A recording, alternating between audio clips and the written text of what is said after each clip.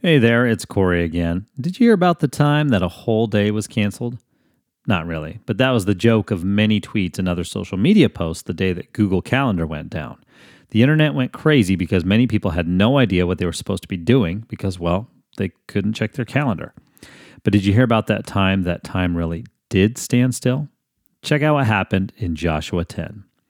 So Joshua and his entire army, including his best warriors, left Gilgal and set out for Gibeon. Do not be afraid of them, the Lord said to Joshua, for I have given you victory over them. Not a single one of them will be able to stand up to you. Joshua traveled all night from Gilgal and took the Amorite armies by surprise.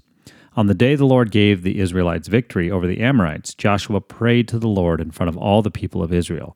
He said, "Let the sun stand still over Gibeon, and the moon over the valley of Ajalon." So the sun stood still and the moon stayed in place until the nation of Israel had defeated its enemies. The sun stayed in the middle of the sky, and it did not set as on a normal day. There has never been a day like this one before or since when the Lord answered such a prayer. Surely the Lord fought for Israel that day. Then Joshua and the Israelite army returned to their camp at Gilgal. Joshua 10, 7 through 9, and 12 through 15. While scholars differ on exactly how this happened, they do agree that a miracle of some kind happened that day that gave the Israelite army extra daylight. Time stood still for God's people.